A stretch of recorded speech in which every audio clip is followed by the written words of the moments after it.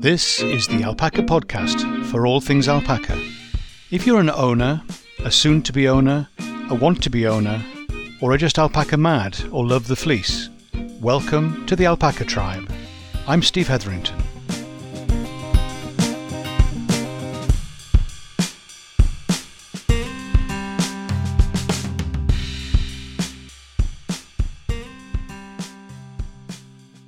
Hi, Steve here.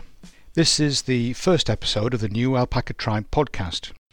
If I told you that there is an alpaca tribe, would you want to be part of it? The good news is that you probably already are. Over the years I've noticed that some people in particular get alpacas. They connect more than other people. Sure, everyone likes alpacas and their cute cria, but for some people it goes deeper. I call it the alpaca gene, and if you have it, you are already part of the alpaca tribe, but just didn't know it. In recognition of this, we are creating an online gathering place where alpaca people can feel connected and that they belong. It will be for all things alpaca, so not just for owners and breeders, or people who run alpaca businesses, but for everyone who wants to be around others who are passionate about alpacas. Those who are alpaca mad. You know who you are. The aims of the Alpaca Tribe are firstly to promote healthy and happy alpacas. Secondly, to encourage confident, fulfilled owners. Thirdly, to help people achieve sustainable alpaca businesses. Fourthly, to help people use the fleece they harvest from the animals. Fifthly, to provide a place for alpaca enthusiasts to feel at home. For people with only a few alpacas, it's easy to feel isolated and unsure how to improve your care for your alpacas and get the kind of satisfaction you hoped for when you first started. We'll be sharing ideas, tips and suggestions for you through this podcast, and we'll be interviewing people from a wide range of alpaca-related areas. We aim to be entertaining and share knowledge that will be useful and make you think. Let us know if we can cover something you particularly need. I thought it might be useful to introduce myself and tell you a bit about what we've been doing here in Wales with Welsh Valley alpacas, and talk a bit about what the podcast is going to be about. In this episode, there will be a bit of a collection of firsts. First meeting, first arrivals, first farm open days, first shearing, first cria births, and first losses. But before getting to those, I wanted to talk about me. Originally a northerner, we now live in South Wales. I studied biological science, or bio, in Norwich at the University of East Anglia. After graduating, I ended up as an environmental health officer, working in London. In 2006 we moved to Wales with my wife's job and somehow ended up buying a valley. We have 40 acres with woodland and a lake. It was a Victorian reservoir and is something of a long, thin ribbon of land, not all of which can be used for grazing. It's a good job that alpacas don't mind sloping ground and hills. They also like trees and lakes. I was a townie by habitat and experience. I grew up in the urban sprawl of Newcastle upon Tyne, studied in a beautiful Norfolk city, trained and worked in London, and developed my career in Reading, Berkshire. When we moved to South Wales and acquired land, we had no idea that we would end up keeping alpacas. It was not part of a grand scheme or plan. When I was young, I had a romantic idea of becoming a vet. The main motivation of the uncomfortable teenager I was at the time was that I didn't like people, but I did like animals. Little did I realise that vets spend a lot of time dealing with people and doing not so nice things to animals. It was only later, when we had the alpacas, that I discovered I had a shepherd in me that had just never had an opportunity to be expressed before. I wonder how many others like me are out there. First meeting. When did I meet my first alpaca? We occasionally saw some at a distance when walking the dog up in the woods near Reading. Only later did I realise that one of the largest breeders in the UK is based just outside of Reading. So no, it wasn't there. But it could have been. I guess it needs to be the right time. One day my wife asked me to humour her and look at a website about alpacas. She'd been dropping subtle hints for some time, but I was being rather thick. We did not get to bed early that night as we devoured the detail and still photographs of the website. Our conclusion? We needed to go see some, and therefore organised a visit to a breeder in Devon.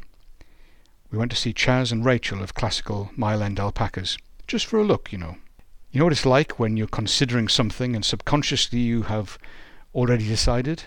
Your language changes from maybe and possibly into much more definite, we're doing this kind of language.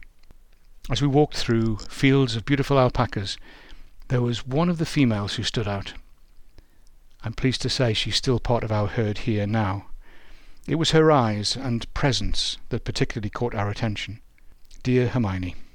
Probably one of the key reasons we now have alpacas. We currently have 40 in the herd, and while I have 40 favourites, some are more favourite than others, and she's one of them. We went away and thought about it. Always a good plan. And eventually ended up buying 5 pregnant females with a range of bloodlines and in a range of colours. We knew from the start that we wanted to grow a herd rather than just keep a few. It was the beginning of a fascinating journey. First arrivals. They arrived at the end of February 2008 and were a delight from day one. Delivered in a horse box, they were released into their new home and stood grouped together in the middle of the field, all looking in different directions, which is fairly typical. They then watched wistfully as the horse box left. Anyway, it wasn't long before they settled and got used to us and their new routines in their new surroundings. First farm open day. We had our first farm open day that Easter to show them off. I fed them in their corralled area by the stable, while the crowd, mainly faithful, curious friends, stood around the railings.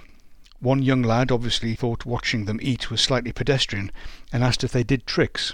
Not yet. We learnt how to keep them fed and watered, and waited with anticipation for the babies, known as cria, to be born. We've carried on with farm open days and have them on bank holiday Mondays each year, starting with Easter. First shearing. May, June is a good time of year to shear, depending on the weather. You can still get night frost then, and without their fleece they can be a bit exposed. We decided we would shear our alpacas ourselves, so I went on a course and bought the kit. This was another of the learning curves we embraced in our alpaca journey. I'm not sure we fully realised what we were taking on. As with many areas of life, things may be simple, but not necessarily easy. Only doing it gives the experience to gain competence, and there will always be more to learn and aspects to get better at. Our girls loved to roll, and the fine grit and dirt meant the combs and cutters became blunt quicker than the textbook told me they should. We got there in the end, but it was a long struggle in our first year of shearing. We will return to this important practical topic in future episodes. Let me talk to you now about first births. Lolana was due first, at least on paper, a lovely light brown female with the most amazing eyes. Another standout when we were looking in earnest and always on our shortlist. For a few weeks before she delivered, the signs and indications were there. Frequent trips to the poo pile, sitting down a lot, lifting her tail. She knew we were watching her and kept us waiting. Until finally, a textbook delivery. No waiting up all night for lambing or calving, but 11 o'clock on a sunny day. Straightforward, nothing to do but check the membranes were clear of mouth and nose, and treat the umbilical cord to avoid infection. A great start. From cush to stand to feed. So difficult to do what you need and no more. Try to keep your distance and don't get too hands-on, unless you have to. Cria births continue to amaze me, the natural instinct and progression. After a while you start to recognize normal and unusual and learn when to step forward to help and when to stand back and wait. Exciting times in our first summer. Of course, the next two mothers or dams hadn't read the textbook, and they gave birth at 3 p.m. on a rainy afternoon. Due dates only a week apart, one started giving birth and set the other one off. Too late to get them inside, we used the shelter of trees to give some protection from the rain.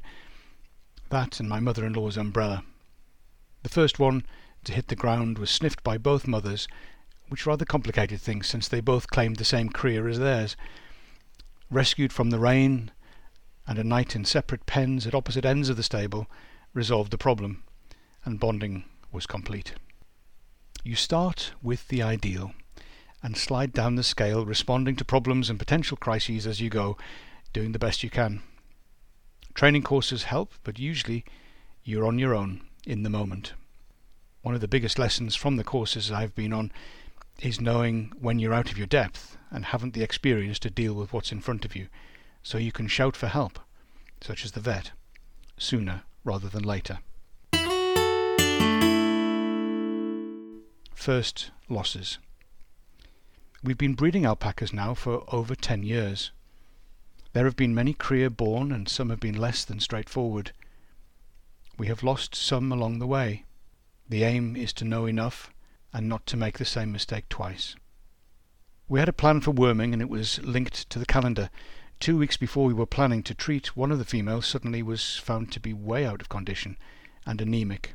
Don't overfuss them, but do make sure you have your hands on them regularly to check body score, especially when they're in winter fleece. The liver fluke season had come earlier that year because of 2 wet summers.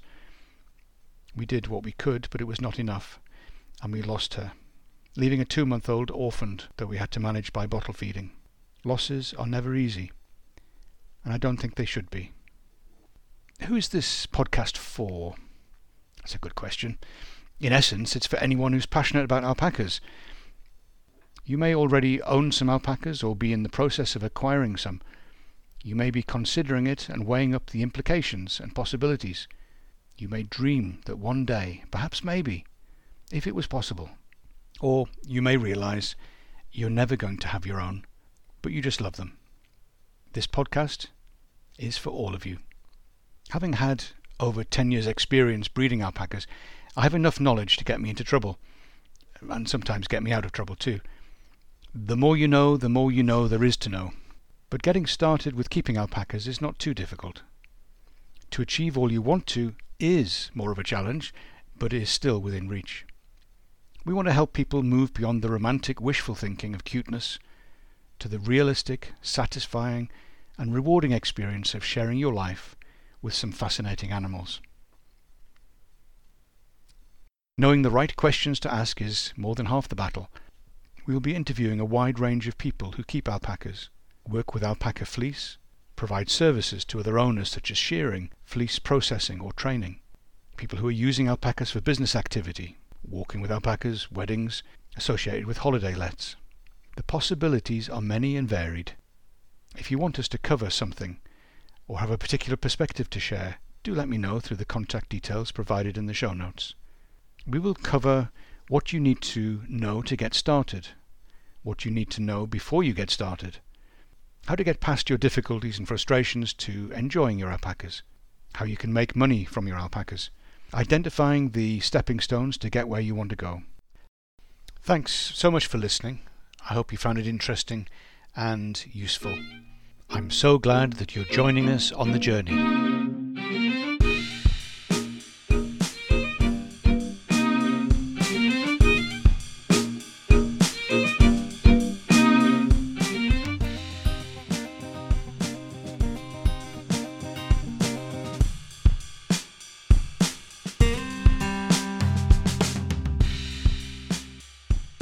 So, until next time with the Alpaca Tribe, I'm Steve Hetherington.